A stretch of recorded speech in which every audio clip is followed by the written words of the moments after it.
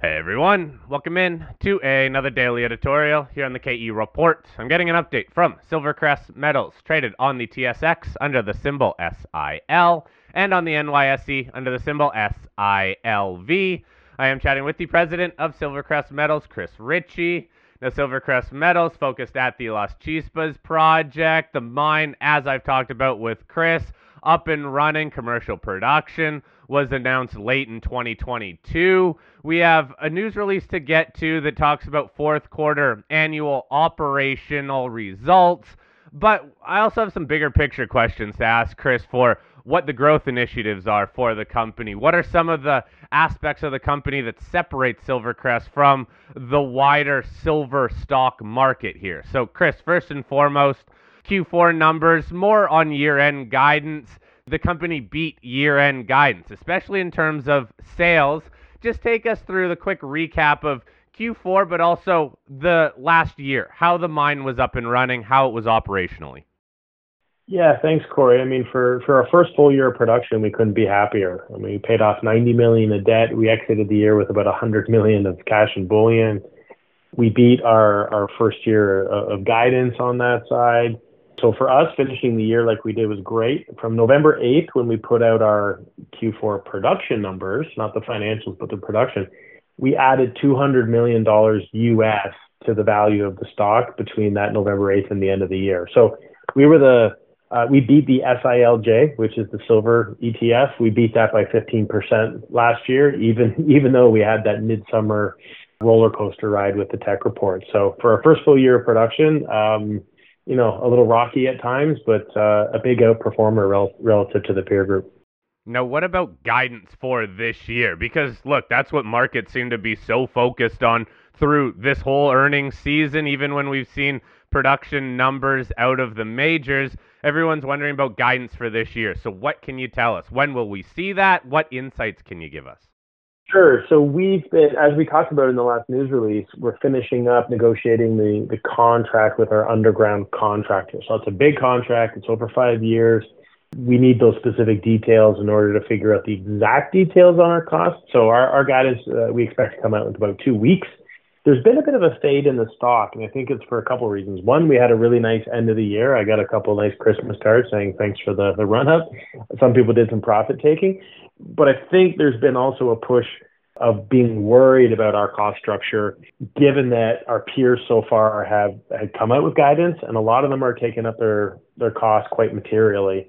And what I point your attention to, Corey, is when you have low costs and your costs are up 50 cents or $1, okay, not great, but on a percentage of your margins basis, not nearly as impactful to us as someone else who's got $20 costs and their costs go up 10%, and that ends up being 80% of their margins, right? So again, I think there's a bit of anticipation that our costs might go up a little bit more than people think, combined with the profit taking. So I think that's a bit of the malaise.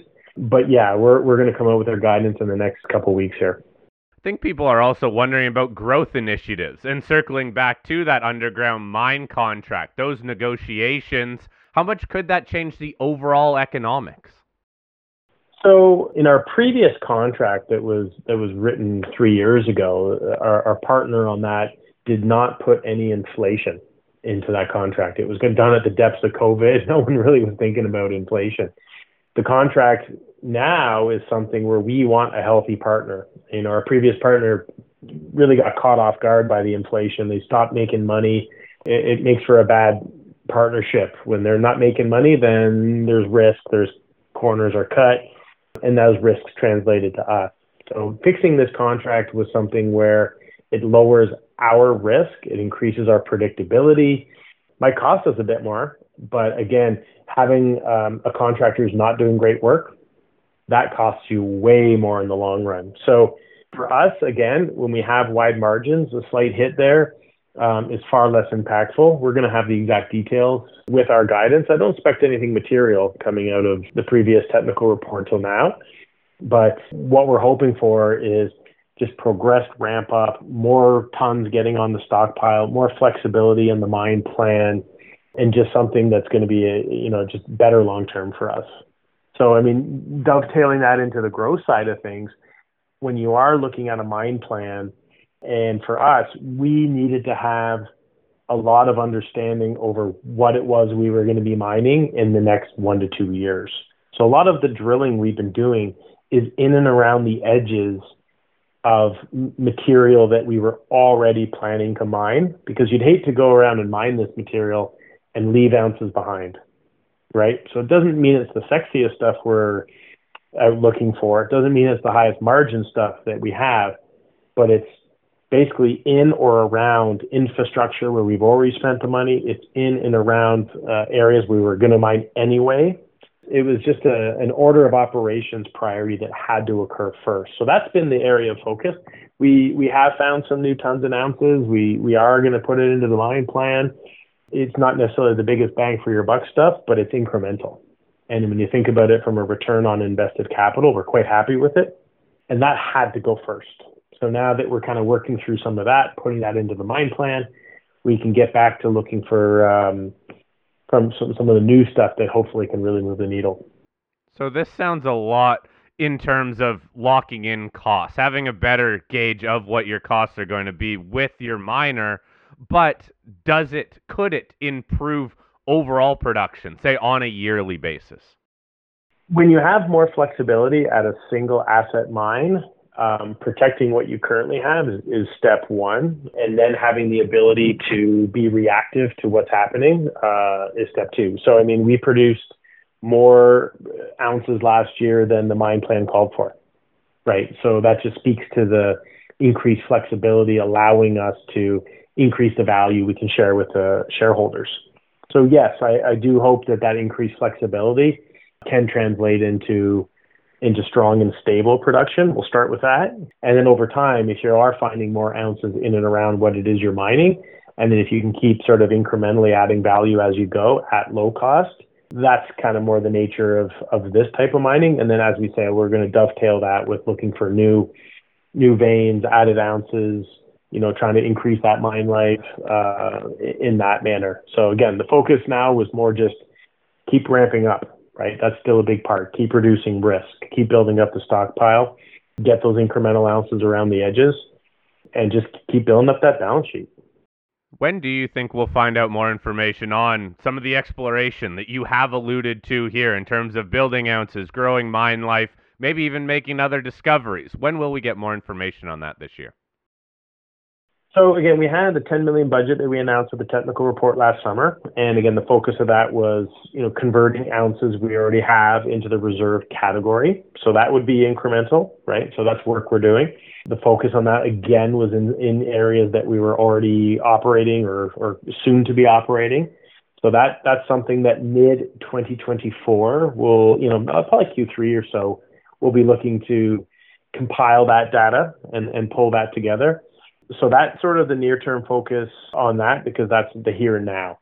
As it relates to a new budget that we're finishing off as we speak, that is going to put us in a position to say, hey, here's our free cash flow, here's the money. We're going to go look for a bunch of new ounces and tons and look for that bigger growth.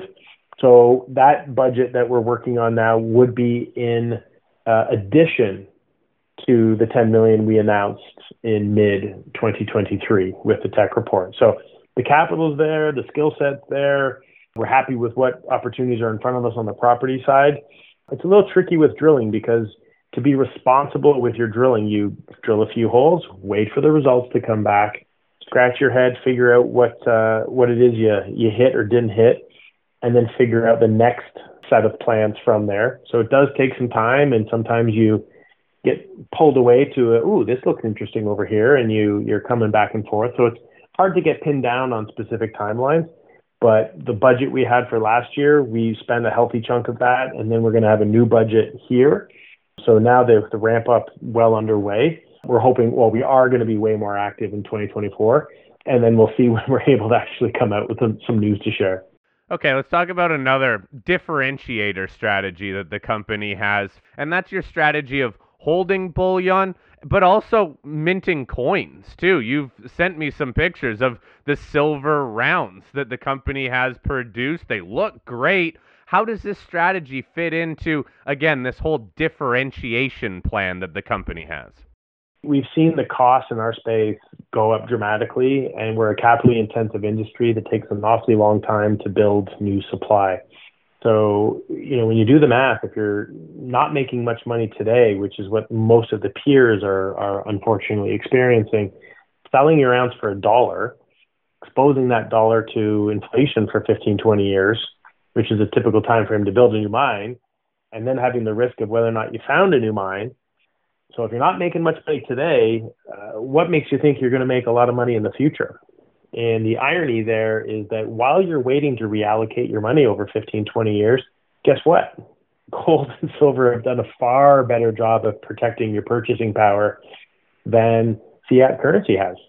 So we believe that gold and silver is a better store of value while we wait to reallocate it, while giving our investors more exposure to the metal, which doesn't have risk to it because it's already been mined. And this is a really small sector. I mean, if you took 1% of all the foreign reserves that the BRIC countries had in their treasury, just 1%, and we know they don't want to buy more dollars. And if you converted that 1% to gold, it would be 20% of the annual mine supply, right? In the silver space, it's even smaller. If you took the 500 million ounces that are not consumed industrially, 2 days of trading of Apple stock would buy up all of the non-consumed silver inventory. So for the gold and silver space, just to hold back, 5-10% of their balance sheet in metal, not only are you protecting yourself from inflation, you're eating some of your own cooking, you're reducing supply. And when people talk about financial manipulation of gold and silver, they sort of ignore the fact that, the producers are selling ounces when they're not making a fantastic return at times. So we're part of the problem, and we want to innovate. We want to change. We want to fight the good fight. So part of this marketing to the distributors isn't that we're making much value here. It's a chance to showcase how we are trying to fight that fight. So, for example, one of the distributors, the one distributor we're currently working with, we're willing to work with others, has about 3 to 4 million customers, and they're dedicated buyers of gold and silver. So for us to showcase our product on their website, to educate people that we're doing something different, and if we get rewarded by a bunch of their purchasers of metal buy a couple shares of ours, and the rest of our industry says, SilverCrest is being rewarded in their share price for holding back gold and silver, maybe we should do it, right? And we can be the solution. The product is the solution, we like to say. So for me, this is an educational campaign. It's a call to action. It's us trying to fight that fight. So it's sort of a longer term game, but we have about 27,000 retail investors. And if you think about that 3 to 4 million customers that one partner we're working with, if 1% of their customer base buy a few shares, we'd be more than doubling the number of shareholders we have. So I know, Corey, we chatted about this before the call, but we saw a data point the other day saying that from 2010 till today, dedicated mining investors, the assets under management that they currently manage has dropped by over 80%. So not only are we happy to have a balance sheet, not only are we happy not to be needing to raise money, we know that, going to retail and providing a differentiated, opportunity for them with lower risk is something where it's going to give us a better chance at winning over more shareholders. So it's time for change, right? And we want to work with these distributors to get a better deal for our investors. And over time, Corey, too, these distributors, where are they getting their metal from? They're getting their metal from producers. And guess what? They're making more margin post-production than we are because we're selling it immediately as an industry. Why can't we capture some of that margin? Why can't we vertically integrate down the road? So these are things we're trying to fight for change, and we're trying to educate people on what's possible out there for our industry to do. And it starts with putting your hand up and acknowledging that we are part of the problem as well. And we need to do something different. So we're trying. Chris, I give you credit on that because this does sound multifold in how it's a marketing plan. It's also getting your product out there, but it's also securing, as you said, some of these buyers of the metal that comes out of the mine. It is still early on for the company, so how do we as investors gauge success of this strategy? The first thing that this started with is that because we have healthy margins, because we have free cash flow, it means we have choice. And then all of a sudden we were scratching our heads going, okay, what does this choice provide us with? And examining those opportunities, we owed it to our investors to examine opportunities. I mean, I have some investors saying it's not your job to hold metal, just go build new mines. And I'm like, hold on, when prices are really weak, why would I want to sell my ounces? If prices are really high later on, I'll happily sell my ounces if I make a proper return. But it's being able to manage cycles that is very different and it's unique. And we have that choice. Not a lot of other people have that choice. And that's why I don't think it's talked about very much because most people can't do what we're doing. So, a big part of our NCIB earlier mid last year was our stock was really weak. Well, let's give investors some confidence. Let's buy back some shares. Well, if the metal price is weak, hey, we don't have to sell it all, right? And I would love for the whole industry to get better. And if it's each company holding 1 or 2% of their balance sheet in gold and silver, over time, it's going to add up and it's going to help the price. It's going to help our cash flows. It's going to give people more flexibility, which is going to draw in more investors as opposed to have investors leaving the space. So to me, this is something that, again, we need to examine ways to fix the challenges in our business. We need to add value post-production, and that vertical integration is something that I think the industry can fix over the long term. But for now, we just want to fight that fight, and hopefully we get rewarded for fighting that fight, which, again, forces everybody to listen. And again, if they get in the game, we'll share all our information. We'll be part of the solution alongside of our peers, right? We're not competing with them in that respect. We're just competing with them for the attention of the investors for now. All right, Chris, thank you very much for this update. I'll post a link to the SilverCrest website, and please, everyone, send me your questions for Chris. I got a few questions on the back of those Q4 production results and the year-end production results, so keep them coming, and I'll keep getting Chris to address those for you. Chris, thanks again for your time. I'll follow up when we get some more news out of SilverCrest. Thanks, Corey.